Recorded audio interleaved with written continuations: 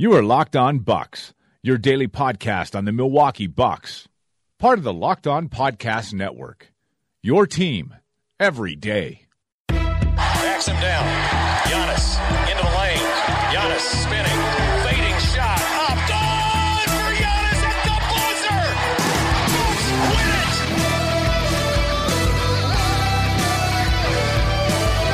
We may be young, but we believe on the future. Bucks win it. We may be young, but we believe on the future. Bucks win it. Welcome to Locked On Bucks. I'm Eric Name. Joining me as always is my good friend Frank Madden, and bringing you today's episode is MyBookie. Our friends over at MyBookie will match your deposit with up to a 50% bonus. Use promo code LONBA to activate your offer. That's mybookie.ag. You play, you win, you get paid. Frank, we teased a topic yesterday, and then some other things happened, and now maybe we'll get to it. I don't know. We will see. But we will probably talk about where the Bucks should be, and kind of how all that is going. We'll take a look at that. We will preview the Charlotte Hornets for the Bucks weekend series. Friday, Saturday, they have the Hornets back-to-back nights, one time in Milwaukee, one time in Charlotte. So we'll preview that game. But first, some news-ish of the day. It's not official yet, but my teammate over at Good Karma Brands, Ty Bauschek, tweeted out a new Bucks jersey that he saw at Playmakers in Milwaukee, and apparently they're out on the rack now. Not official, but those are out on the rack now. So I assume that must mean, as I see NBA logos, I see the Nike swoosh, that means those are the Bucks real jerseys. They were teased a little while ago, so this is the fifth set of jerseys for the Bucks this year, and they are cream, and there's no doubt that they are cream. With a Bucks logo with a buck on the front, with a blue stripe, a black stripe, a white stripe, a cream stripe, and a black stripe, I believe. Is there no green in the stripes? I mean, just wait. It's blue, black, green, white, cream, black. I think it looks like maybe black and green to end it once again, or maybe just green to end it. But there's some green in there as well. So. I don't know. I rarely have fiery jersey takes. Do you have a fiery jersey take for this final set of Bucks jerseys? No, I don't take jerseys that personally. I know a lot of people really are interested in it, and I'm always interested in jerseys. I mean, I think from the design stuff is kind of fun and interesting to think about, but I never care that much. I mean, I don't own NBA jerseys. I was gonna say I'm never gonna wear a basketball jersey, like pretty much ever. The only time I'll do it, and we've had this conversation before, like if I'm going to the beach, I'm at a pool, I'll throw a basketball jersey on. But to a game, I would never, even before I kind of removed my fandom from the equation. I just feel awkward in jerseys. There's no good. It would be pretty weird if you were in the locker room asking questions and you were wearing another player's jersey, but yeah. Well, and honestly, it's kind of weird. I mean, like I see people in jerseys. I mean, I don't think it's weird for people to wear jerseys. It's just like I just feel really self-conscious. Yeah, and I don't know. I just for me, it's just because of the tank top. It's just hard to be like a middle-aged white guy and wear a tank top. And so, and I just feel like especially like if I wore a jersey, I'd want it to be Giannis, and Giannis is like, in a little bit better shape than me. So I feel like I would be disrespecting it a little bit. Believe it or not, he's a little better shape than me. But I do have a Giannis jersey, which I feel like is like the adult. It's kind of weird. I think I saw someone once tweet something about like, oh, adults shouldn't wear jerseys. It's like, wait a minute, what? I feel like a jersey is a way more like reason. I mean, they're a hell of a lot cheaper. They have sleeves, which for somebody with pale, a pale farmer's tan is far more preferable. to a tank top jersey. Obviously, you can wear a shirt under a jersey, but I don't know. Then it just becomes a whole thing. But anyway, as far as the actual jersey goes, I'll preface with a couple of comments. I absolutely love the regular home and road Bucks jerseys. I think they're a complete home run. I like kind of very traditional in terms of like just the city name or the team name across the front, and the number. I'm kind of, I don't know if I'm kind of old school in that regard. So I think the Bucks regular jerseys are great. I actually was not that into the Fear of the Deer jerseys when they first came out, the black Fear of the Deer jerseys, because it just felt like there's just, I don't know, just too much going on with the deer antlers and the number and the deer antlers. But then I have to say, like, when you see the players actually wear them, like, I mean, Giannis could wear a garbage bag and probably look pretty cool. And he looks pretty badass wearing the Fear of the Deer jersey. So I think those work in blacks. I think it works in the color scheme. So I've kind of come around a little bit on those. And as far as the new jerseys go, like, I'm sure Giannis will look cool in them because, again, he looks cool in everything. Professional athletes will probably look cool. Would I buy like a jersey in this color scheme?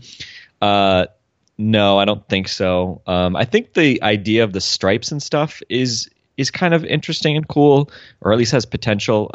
Again, I don't really like logos on jerseys, so I would have preferred something that does like the just Milwaukee or Bucks or something. But whatever. I'm not going to lose sleep over it. I think it probably would have been safer if they had made a jersey involving the blue. Yes. And again, I don't know. I mean, it would be a little weird just because I associate the Bucks so much with green to see a blue jersey. But then again, also, like, I mean, a cream jersey is also kind of weird. I don't know how much precedent there is for cream jerseys. Have the Cavs ever had creamish like alternates or some kind of like not white jersey? I'm trying to think. I mean, their official colors I think are wine and gold. Which first off, wine is a terrible name for any color on a pro sports team. But I don't know. The Cavs have had like a billion jerseys. I feel like since LeBron's been there, and I don't know. But I'll just say this. I think I'm not going to lose sleep over them. I think there are some interesting aspects with the design on the front. But yeah, I don't love them. I would say they're probably easily my least favorite of the other, of the 4 jerseys that are out now.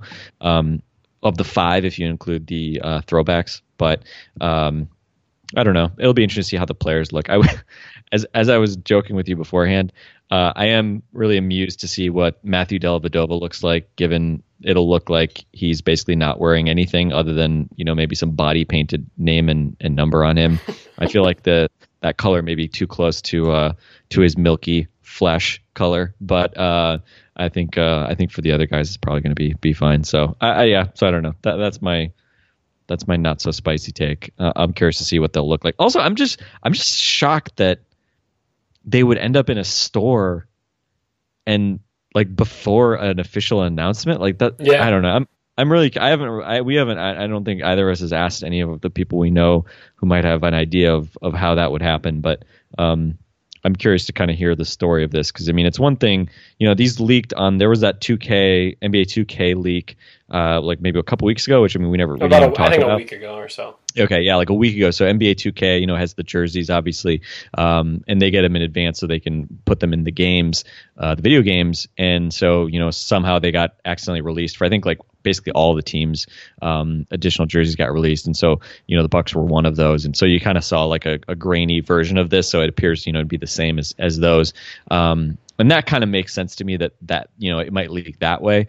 But the idea that then it would literally be in stock at a store, before the team has ever, done any type of announcement, that just seems bizarre, especially because the home and road jerseys. I mean, I was amazed at how bottled up they kept all the jersey designs. Like I don't think we saw like a proper leak of those jerseys, did we, before they got unveiled? I mean, we saw the logo. I think that got leaked, but yeah.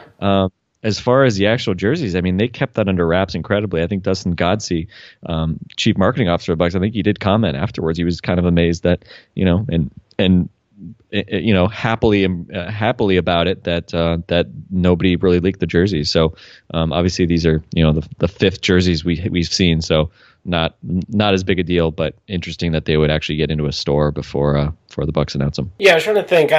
Notre Dame might be the only people I've seen with cream jerseys, and I think they're more gold. And I think I was going to say that's a darker, like, it's cream-ish, and I don't know that I've seen anyone really go with a cream. I wonder. I think maybe some of the Christmas jerseys might have been more cream than white. Maybe I'm making that up, but I feel like I'm imagining a Spurs jersey from Christmas that was more cream than white. But again, maybe I'm making that up. And I don't know. It's going to be. I think you're making that up. Like I said, I think they have like camo jerseys now, right? Like the Spurs have some weird camo jerseys. I don't know. I'm looking at this. I just did like a cream jerseys NBA search as I was talking there, and it looks like there's a cream Kawhi Leonard jersey that I can buy in the NBA store. Maybe you're right. I bet it sucks. Yeah, it doesn't look great. It does not look great. It appears that it was a Christmas jersey. But yeah, there's not a lot of cream, and obviously I think there's not a lot of cream because cream is a very difficult color to work with. You know me, I've actively been campaigning for blue jerseys. I wanted to see one of those, even if it was just going to be the Bucks' fifth jersey. That was something I wanted to see. So I'm a little bit disappointed I didn't get to see it, but I think the concept is okay here. But just with cream as the backdrop, it's scary. It's very scary. I think actually, now I'm also seeing the Kawhi jersey. I'm wondering, did they ever even wear these? I'm wondering if these are like the Bucks also had Christmas jerseys that they never actually wore. That's what I was trying to balance in my head. Like if I actually saw that, or I don't know. But either way, cream's pretty difficult. I don't know how it's going to look. By the way, I think these Christmas jerseys are technically eggnog colored, just for the record. But that could be not to nitpick here. But yeah, bad joke. Go ahead. All right, so jerseys, they exist. The Bucks will wear them. And we will keep it moving, probably. They'll wear them a couple times, and the game will happen, and we will discuss the game after it occurs. We might talk about the jerseys a little bit during that discussion, but it doesn't seem like something that's going to occupy a lot of our time. So we'll see. Like you said, I'm curious to see white guys wear that jersey because it's going to be really strange. It is going to be a pretty weird look for them to have on. So I guess we won't even get to see Mirza wear it. So just Deli, let's see what you got, big guy, because it's going to look like you're shirtless out there.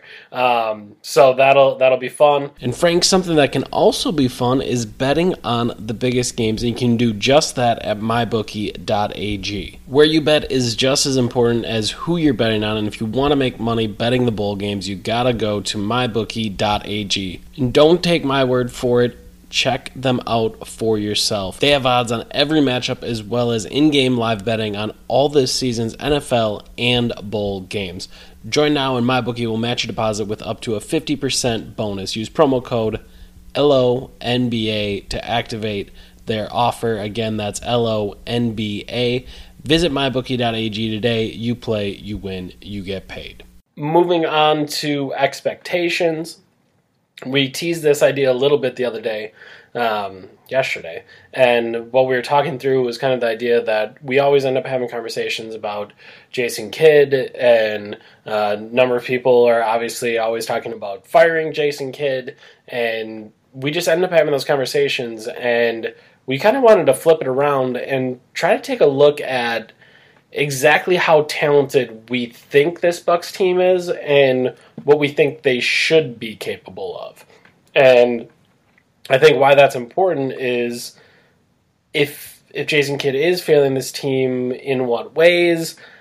how could they be better? Why should they be better? So I guess where do you want to go from here, Frank? This was something we had kind of teed up, and as I sit here, I'm trying to figure out exactly the best way to go about it. Should we try to rank them in terms of their talent in the Eastern Conference, in the league? Should we just talk about the talent that they have? Where do you want to go here? Well, yesterday we mentioned that we actually did prepare a little bit for yesterday's podcast, and you can tell we did not prepare for this podcast, but I did think about it. Hey, I watched The Last Jedi tonight.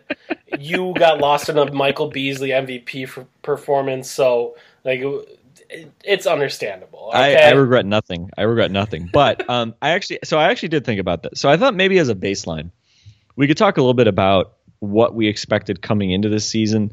Then maybe we can kind of make an adjustment for the moves that have happened, and also what we've seen from different players. Because I think again, what we expected coming into the season, I think then you have to make an adjustment for acquiring Bledsoe in exchange for Monroe. And then I think you have to make a further, obviously we've seen different things from different players this year, but I think, fundamentally the big real recalibration is that, indeed Giannis has taken another step beyond even where he was a year ago. And so I think that's kind of how I would think about it. And then I think we can also think about a little bit, another kind of reference point I've been using was just kind of looking at teams the last couple of years that have gotten to kind of where the Bucks want to get, and not in terms of like the Golden State Warriors or the teams like that, but some of the teams that we've talked about being teams that you would target if you're trying to break into the top four, namely like the Raptors and Wizards, and sort of looking at, well, what were their statistical profiles and what's reasonable. And why don't we start with the expectation going into the season? Because I think my prediction going into the season, and obviously this is a prediction with Jason Kidd as head coach, but I think we kind of banded a little bit, because I said, and I said this on the Dunked On season preview of the Bucks as well, I felt like with Jason Kidd, with this roster, Jabari being out most of the year, I was thinking 45 or 46 wins, right? And that's not to say that that's what I think the peak potential of this team is. I think, what I said was, I think there is a 50-win team in there somewhere, that if things break right, things develop as they should. In particular, what we always highlighted was if the defense can make that leap from below average to above average, which we think there's no excuse for them not to. I think there's absolutely the potential to win somewhere in the low 50s with this team. I think, you can speak to it yourself, obviously, but you were a little bit more bullish on where the Bucks would actually be than I was. Not much more bullish, but you were a little bit more bullish than I was as well. Yeah, I was, I think 48 officially on this podcast. I was in that 47 to 49 range, and as we attempted to explain it, and as I attempted to parse out my opinion, it essentially came down to Giannis. That's pretty much, he's just such a transcendent player. He's going to take another leap, and really how this team was constructed earlier, I think you had maybe, again, you were asking a lot out of Giannis, but the starting lineup was a little bit cleaner. Offensively, everything kind of made sense, that you had shooters in Brogdon and Middleton and Snell, and you were able to kind of put three shooters on the floor. Obviously, the hope would be that Maker would fill about 20 minutes as a shooter at the 5, and all of a sudden you have some shooting around Giannis, and you can have an elite-ish offense. And that was kind of what I was pushing early on in the season, and I felt that the defense was kind of a lost cause. Obviously, some hope because of how good their personnel is and how well that should fit just about any defensive scheme, but I was kind of pinning it all on Giannis and the offense being very good. And I don't know if it's played out quite that way thus far. Obviously, a big recalibration in the offense with Eric Bledsoe coming over as well. Yeah, and, I remember, I don't know if this was before or after the Bledsoe trade, but I remember there was some discussion on Twitter, and friend of the pod, old Brew Hoop commenter section favorite, William Armstrong, aka Canada Bucks, was more skeptical and was kind of like, well, why would you expect this team to even be in the conversation for 50 wins? Why would you expect them to be able to make that kind of leap?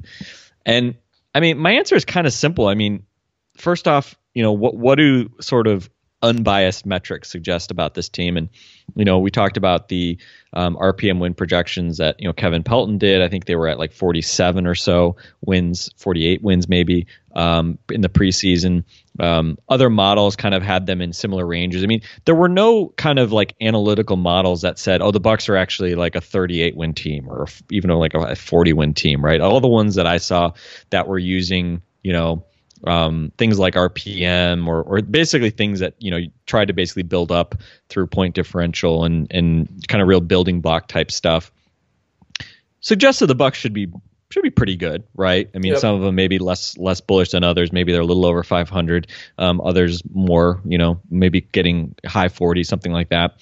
And so I think that's an important reference point because again, like, there's some expectations around, improvement and, obviously not a lot around like player movement just because there weren't many moves the Bucks made in the summer. But I think it's an interesting starting point for, kind of what's a reasonable starting point for this team. And, again, I don't want to say that, oh, well, they're going to improve because they have all these young guys and they're all going to inevitably get better because the Bucks have a number of young players. But, as Andrew Sharp wrote in the piece yesterday on SI, Giannis is 23. Thon is obviously young. Thon is presumably younger. And other than that, in the starting five, in the really the regular rotation, there's nobody else who's under 25. I mean, Malcolm Brogdon just turned 25. Henson, Middleton, Bledsoe, those guys they're not old, but they're all just squarely in their prime. And so, the idea that like this Bucks team is super young, I mean, they could be super young if they played their young guys, like Sterling Brown, DJ Wilson, Rashad Vaughn, but those guys obviously are much more peripheral players. They're not really important pieces right now. And so this is not that young of a team. And so obviously so much of the improvement, it has to come from certainly Giannis and obviously you'd hope that Jabari would be part of that story as well, but we're not there yet. So I think that's kind of the starting point for me. And then obviously, that question is that you alluded to, can Giannis bring you that sort of discontinuous leap that maybe a model wouldn't tell you that like, oh, Giannis is going to go from being, a top 7 to 10 player and he's going to be a top 3 player, right? I mean, again, like his growth curve has been so steep that on the one hand, I think all of us that watch him kind of came into the season saying like, I will never bet against Giannis continuing to get even better. Like when Giannis talked about, being potentially having a chance at most improved again, because if he wins MVP, maybe he can win it. Maybe he can win most improved again. It's kind of like, no, that's not going to happen. But then you're kind of like, I'm not going to bet against that. And, I begrudgingly said Giannis was not going to be a top 4 MVP candidate this year. You did. So, certainly there's a good argument to be made that he's probably close to 3. I mean, Nate Duncan and Danny LaRue had him at 2 and 3. I think Danny had him second. Nate Duncan had him as third, maybe a week or two ago.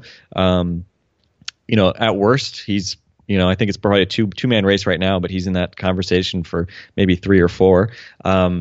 So again, and a lot of that's just wins, right? If the Bucks if the Bucks had the Raptors record right now, I think Giannis would be squarely in that MVP conversation, but they're not. So let me pause there for a moment. Do you have anything else to add on that? Because otherwise, I think I've got a couple data points that we can talk about maybe as far as other teams that are in that low 50 win range. Because spoiler alert, that's what I think the Bucks should be targeting, and obviously we talked about that was something they talked about. But anything else you want to kind of add in the vein of some of those points I just brought up? Yeah, I think the age obviously is kind of a bit of a misnomer.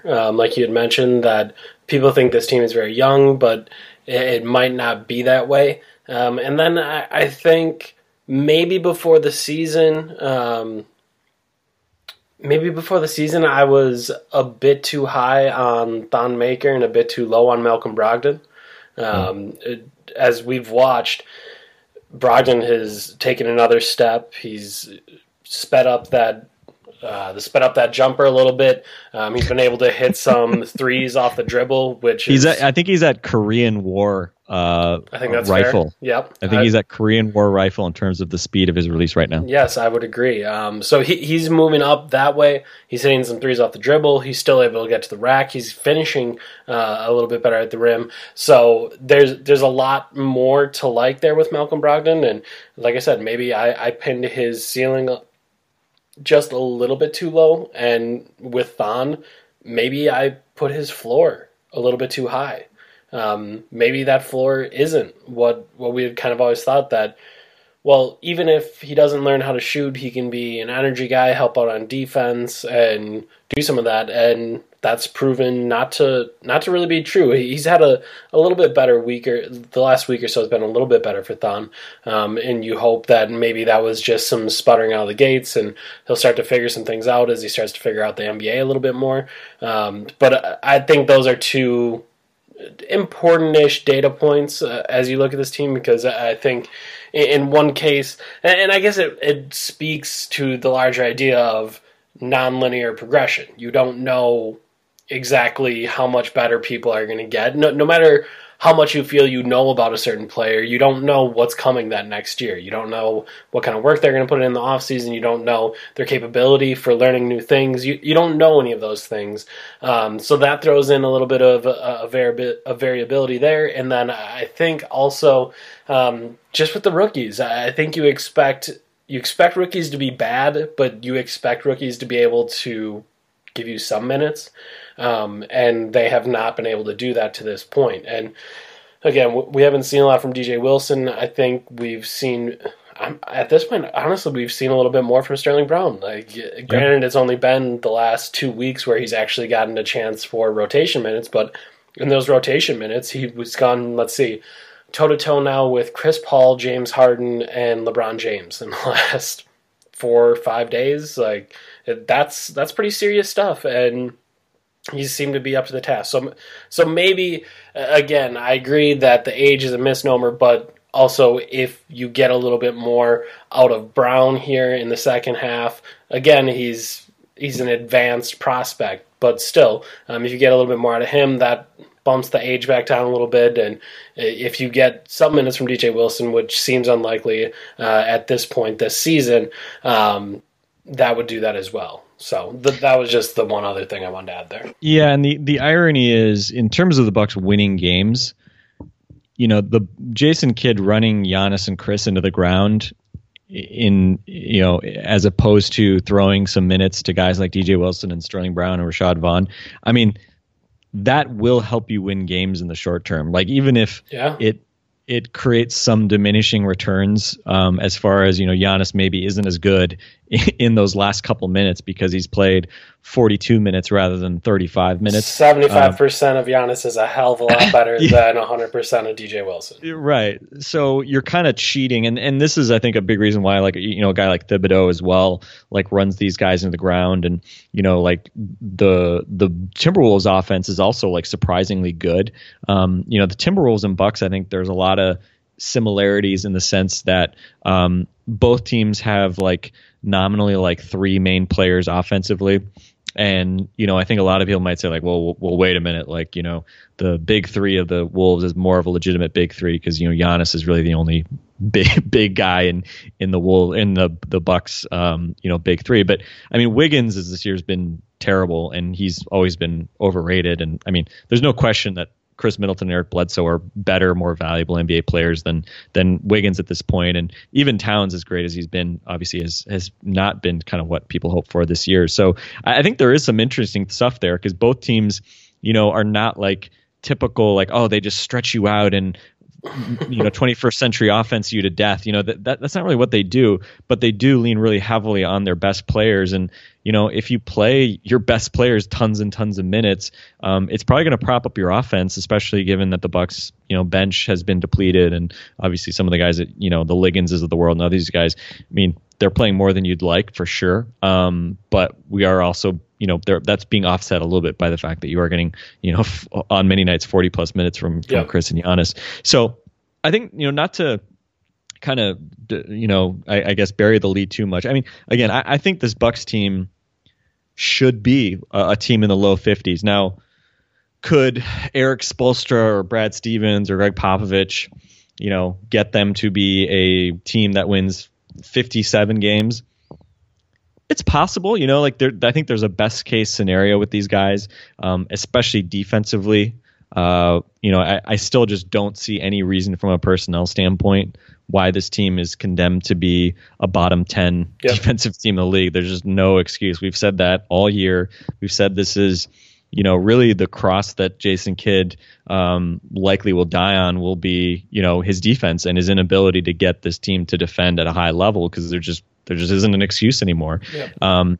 And so I think when I look at this team and you think about, well, why are they, only a little over 500 and have a negative point differential, which means they're really like basically a 500 team right now. Why are they like that? Obviously there's some explanations. I mean, yes, they don't have Jabari back. Yes, they've had other injuries. Certainly the bench has been depleted.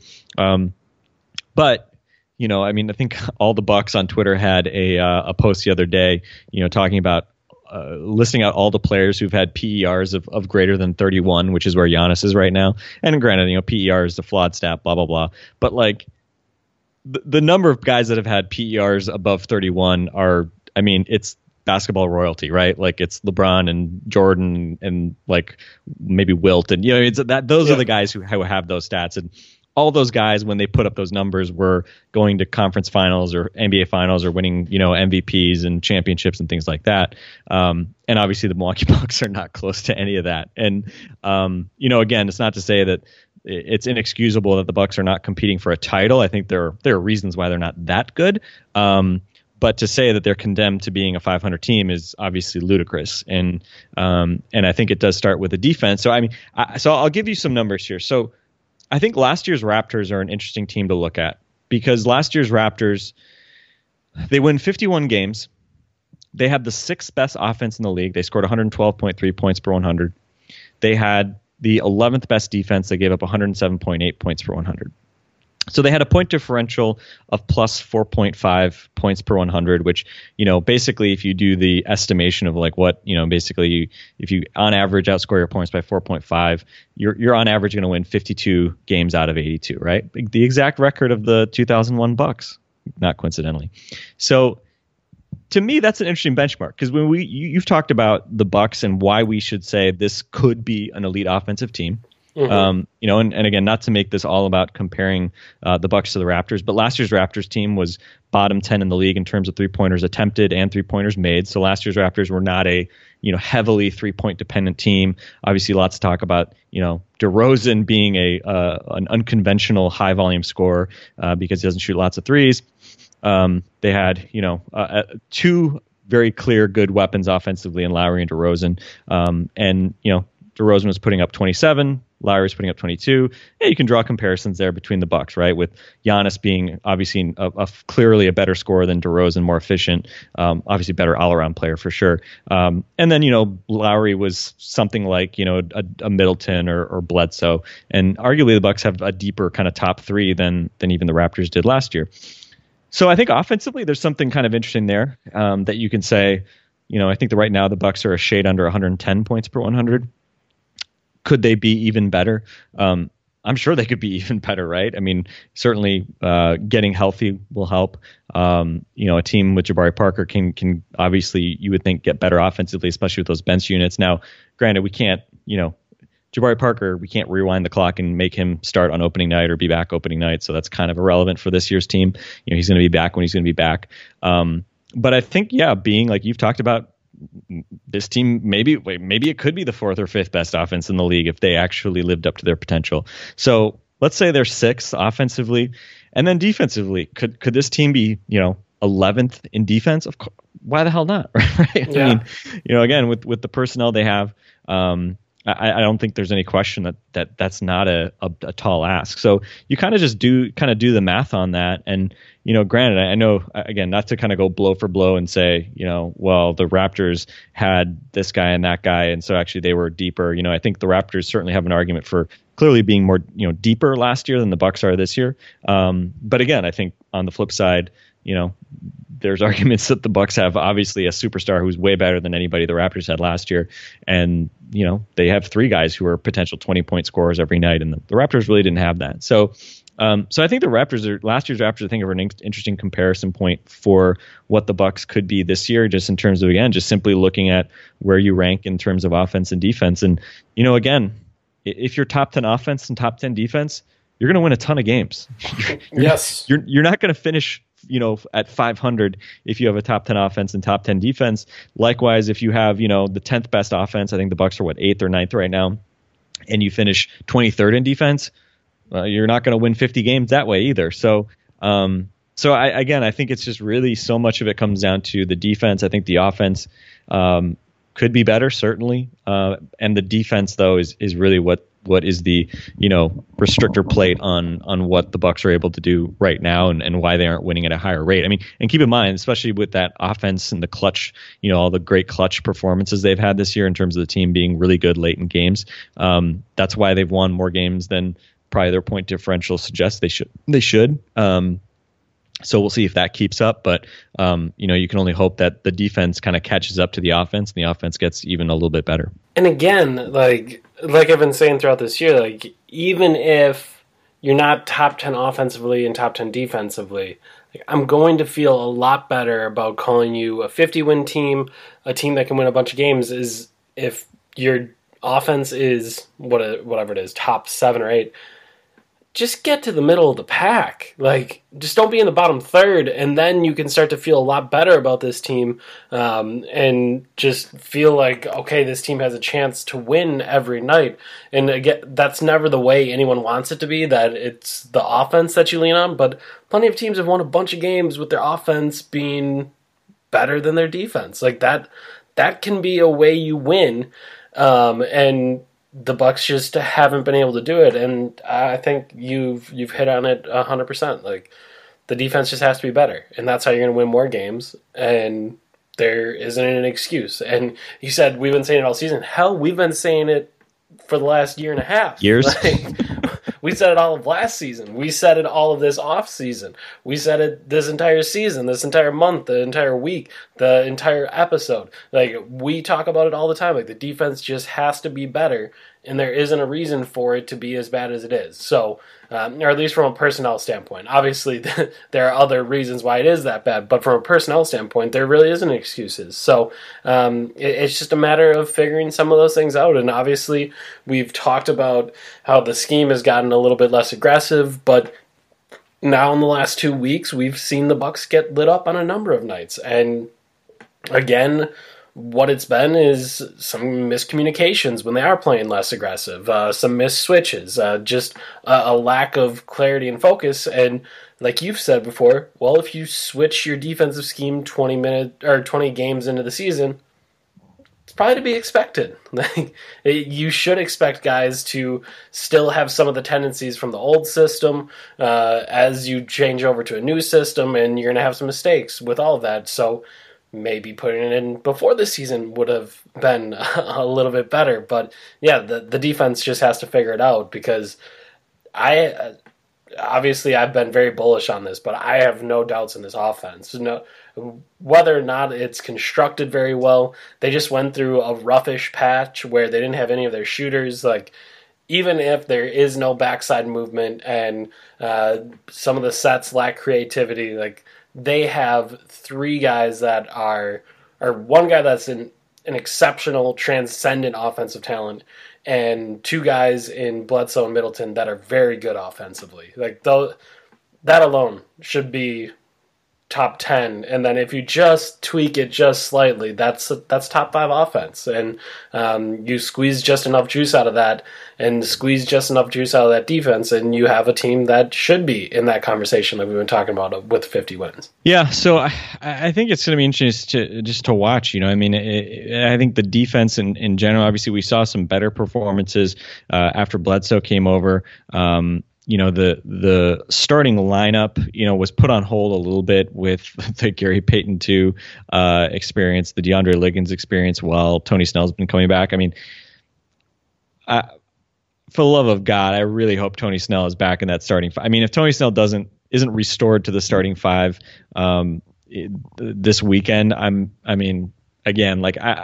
probably more patient with a lot of rotation stuff than a lot of people, and especially of late. I mean, look, there are some guys who weren't that good. We're going to have to play when all these guys are injured. But now that you've got guys back, let's quit screwing around with Delhi starting. Put Snell in. Like, your team is like basically your starting five puts up Warrior starting five numbers when you have that group of five with Snell. So just go with it. Like, this is really easy, right? Like, this isn't hard. Are you actually concerned that it won't be? I'm a little concerned. Okay. Because for me, the minute restrictions of like 10 for Delhi and 20 for Snell were enough to talk me out of that game, Snell being in the starting lineup. But I would agree, if it goes past with minute restrictions bumping up, you would have to assume Snell with a couple days off here is up to 30-ish. Like, yes, that should be a start. And I'm trying to figure out how concerned I am. And like we joked about earlier this week, there's probably a spite start in there somewhere. So maybe if you ask about it, like, and then we know that if you and Matt Velasquez like ask in a way that makes Jason Kidd feel like he's being threatened and questioned about his starting decisions, he's going to start. He's going to start. Jet's ready. Jet's tonight. He's gonna wheel Jet out there in a wheelchair just to and then try to find you in the crowd and glare at you. So just don't. That's kind of what's come to. Like, you're not allowed to ask probing questions about lineups because the coach may spite you and try to start somebody bad. But I mean, it's interesting because when the Bucks had that period of struggles, he put Tony Snell on the bench. I think what was it, the Utah game? I remember at least the Utah game. I don't know if there was another game where Snell came off the bench, but and Snell actually played really well off the bench. But obviously Peyton's bad, and that didn't help.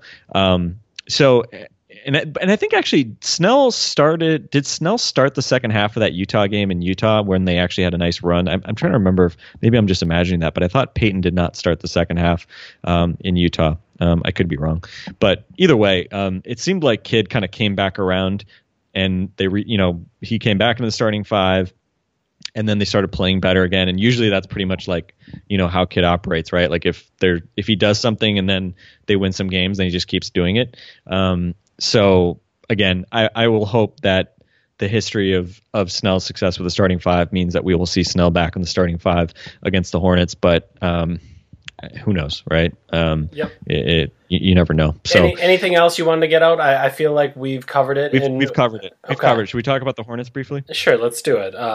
So we can say with confidence that the Bucks should be a 50-ish win team, and that's where we feel confident saying. And again, I'll give myself plus or minus 2 each way, so 52 to 48. Like that, I think that's about where they should be, and we'll see if they can play to that level as the season goes on. Well, one thing to add, got someone we didn't really talk about at all, but I mean, obviously we can go down the whole roster and say like, well, this guy's been better, this guy's been worse, blah blah blah. But I think really important, we talked about, you mentioned Thon disappointing this year, and that's certainly been the case. We didn't talk about, losing Greg Monroe is relative to what Greg Monroe brought last year. That's a big deal, right? I mean, it's not like getting Eric Bledsoe and putting him in the starting five, like, came at no cost in terms of like, if you compare, the roster and the contributions of what you had last year versus this year, like, Bledsoe has to be pretty good to actually make up for losing Greg Monroe. Now, part of the obvious benefit is Bledsoe's going to play more minutes, and he's going to play both ways. And, I think you get more juice out of him than you could Monroe, especially moving forward. But John Henson actually being a part of like great lineups. I was just going to say, if you were going to spend all this time talking about Bledsoe and not mention Henson, I was about to jump in and be very upset. Yeah, he's been great. Yeah, and again, I don't think John Henson's necessarily like doing anything like totally different than he did previously. I think maybe more consistently. Maybe his passing's been a little bit better. But I think again, like part of it is as well. Teams don't play through the post that much anymore. It's just kind of. Again, this isn't like a brand new thing, but. Again, it's not like, he's going against Shaq every night. And I realize he didn't do that the last few years either. But, kind of a different NBA and his the ask of him is lower. He never has to really do anything offensively. Although he does shoot those random mid-range jumpers more than probably I think makes sense. But yeah, the Bucks have been great with him on the floor, and for a role player, it's kind of like sometimes hard to figure out why and whether it's sustainable. But he's a fun Bucks trivia question right now, because if you asked anyone who the Bucks leader in net rating is, I don't think you're getting John Henson as the answer, and that's the correct one. Like he's a plus 6.6 right now, and it's more the offense 111.9 with him on the floor, the defense 105.2. So it's not stifling defense; it's the offense working with John Henson on the floor. Yeah, if you're looking for a surprise, So thank you, Giannis. I think that's a big part of the story. But yeah, let's talk about the Hornets, because the Hornets, our old friend Dwight Howard is going to give John Henson probably a handful. Is going to throw some elbows at him. But Dwight Howard has been kind of. I don't even know if you want to call Dwight Howard a good story, because I don't think anybody cares about Dwight Howard anymore. Yep. But in terms of this Hornets team, I still, without looking at their numbers, I was still kind of like confused as to how they've been so disappointing. They still have like a number of good players and seemingly some good role players, and obviously Steve Clifford has been out with this medical issue. But I don't know. It's sort of these things like you go into this weekend and Gary Wolfel was saying something about like, oh, if Bucks don't win both games, then it's going to be like the biggest disappointment in the world history or something. And I was just, when he said that, I was just kind of like, well, first off, these are professional basketball teams, and these are the Bucks, and it's a back-to-back, including a road game. So, I'm still not trusting the Bucks. Yep.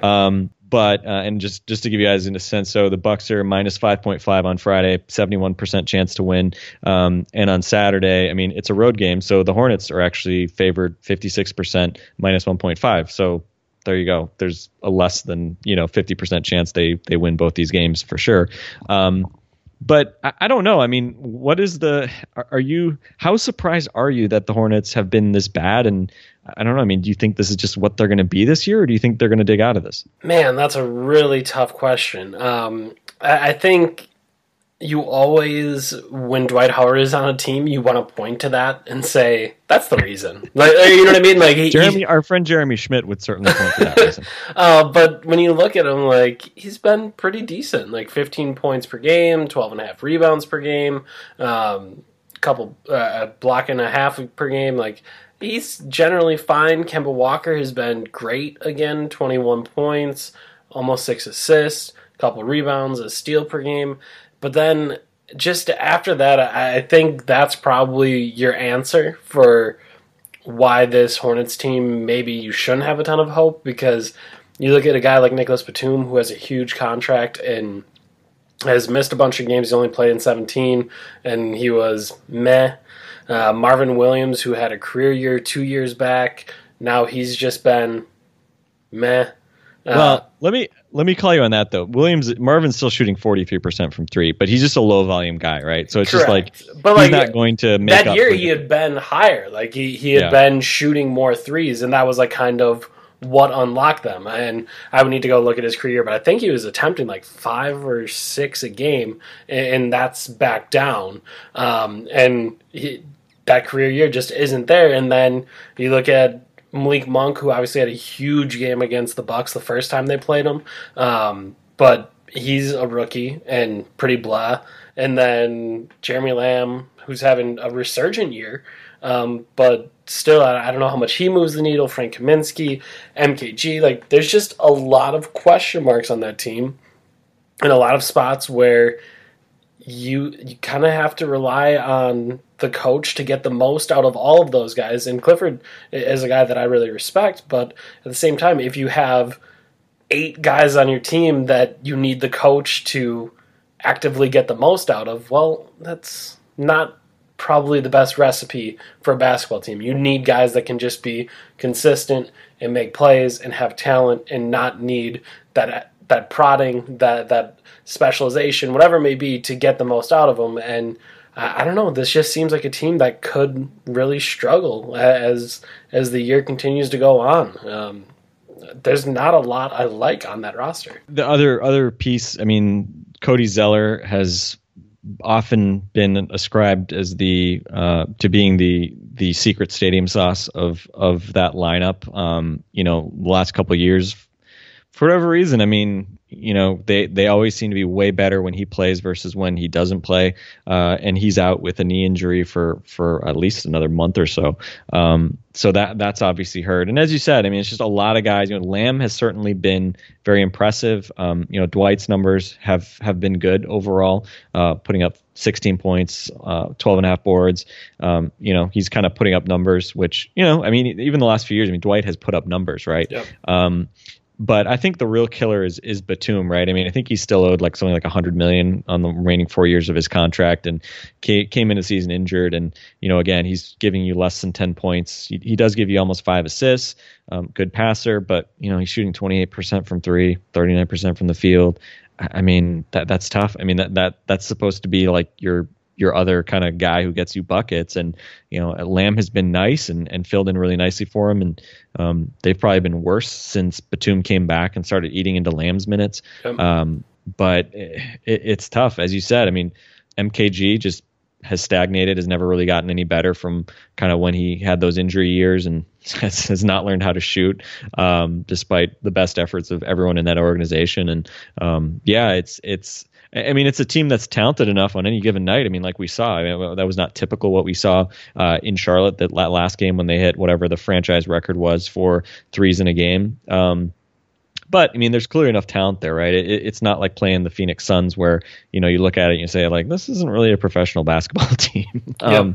So there's enough pieces there that, they absolutely can beat you. This is still a team that, I think they still have a chance at making it into the playoffs in the East. I think there's still, enough pretenders are out there. The Hornets are 11-20, but they're 5.5 back of the Knicks, and the Knicks have played pretty much all their games at home. And so we'll see. I mean, Charlotte's 500 at home. They're 2-11 on the road. So they've been terrible on the road. And obviously, again, I think they just have broader issues than just like, they just can't win on the road. Mm-hmm. But clearly they need to kind of get things right. They're still about an average defense. So it's not like they're completely terrible in that phase. The offense has not been nearly as good as it's been the last couple of years. But again, they're a team that, you play any team twice in 2 nights. Yeah, I mean, the cliche is it's hard to beat the same team twice back to back. And I certainly would expect that to be the case, right? I don't think you could take anything for granted, especially with a team that cannot be trusted, like the Bucks. Yep. And in terms of like what this team does, like from a four-factor perspective, they are last in the league in effective field goal percentage. They are first in the league in limiting their turnovers. This is the 5th straight year that the Hornets are first in the league in terms of not coughing up the ball, which is pretty amazing. Yeah. They've improved probably because of Dwight. Their offensive rebounding a lot. They've been bottom 5 or 6 the last 4 years. This year they're 11th in offensive rebounding. They get to the line the second highest rate in terms of free throw rate, which obviously Dwight's probably part of that, which maybe blunts it a little bit because he's just over 50% from the line. And then defensively, they're a great defensive rebounding team, and they don't give up many fouls, don't give up many free throws. So and that's kind of the deconstruction of kind of what they do. And in terms of defense, they give up. They're bottom 10 in giving up sort of frequency of 3-pointers, and that's been a big problem. I mean, I think they led the league in most, or they were worse in the league in terms of most 3-pointers allowed last year. And again, maybe not as horrible this year. But again, they certainly are susceptible to 3-point shooting, and they do a good job of limiting shots at the rim. They're 3rd in the league in terms of limiting shots at the rim. So we'll see kind of how it all adds up. I think the one thing we all remember is Giannis had one great game against them in Milwaukee on that that first, I think, weekend of the season or whatever it was. And then not so great in Charlotte. I believe that was still the only time this season that he has not cracked 20 points. He's got a streak of 9 straight games scoring 25 plus right now. And obviously, if Giannis scores 14 points on terrible shooting, the Bucks probably aren't going to win in Charlotte in that game. Even Chris Middleton going for a career high, 43, I think he had? Yep. It wasn't enough against a Hornets team that just destroyed the Bucks from the 3-point line. So I'm expecting both of these to be games. I think that's crazy talk to say that it would be some sort of embarrassment if they don't win both of these games. Unless you unless you're coming from a place where you think the Bucks should win every game that they play, I think that might be a bit of an unfair expectation. And obviously, you went through the numbers and the odds in both of those games. I think playing a team twice on back-to-back nights in two different cities is really difficult. It's a tough thing to do, and it's a tough thing to come out with wins in both of them. So I think you're going to see the Bucks challenged at some point during this weekend. So we will see exactly what they do, and we will recap it after the weekend. We'll talk about that probably on Sunday, and you'll have a new podcast all ready to go for you on Monday. This is episode 301, not quite as exciting as episode 300, but thank you for listening. We'll do all of that. That's Frank Madden. I'm Eric Name. This episode has been brought to you by MyBookie. Again, use the promo code LONBA to activate an offer there where they will match your deposit with up to a 50% bonus. That's at mybookie.ag. You play, you win, you get paid. That's going to be it for us for Locked On Bucks for this episode and for this week. We'll talk to you on Monday. See you later.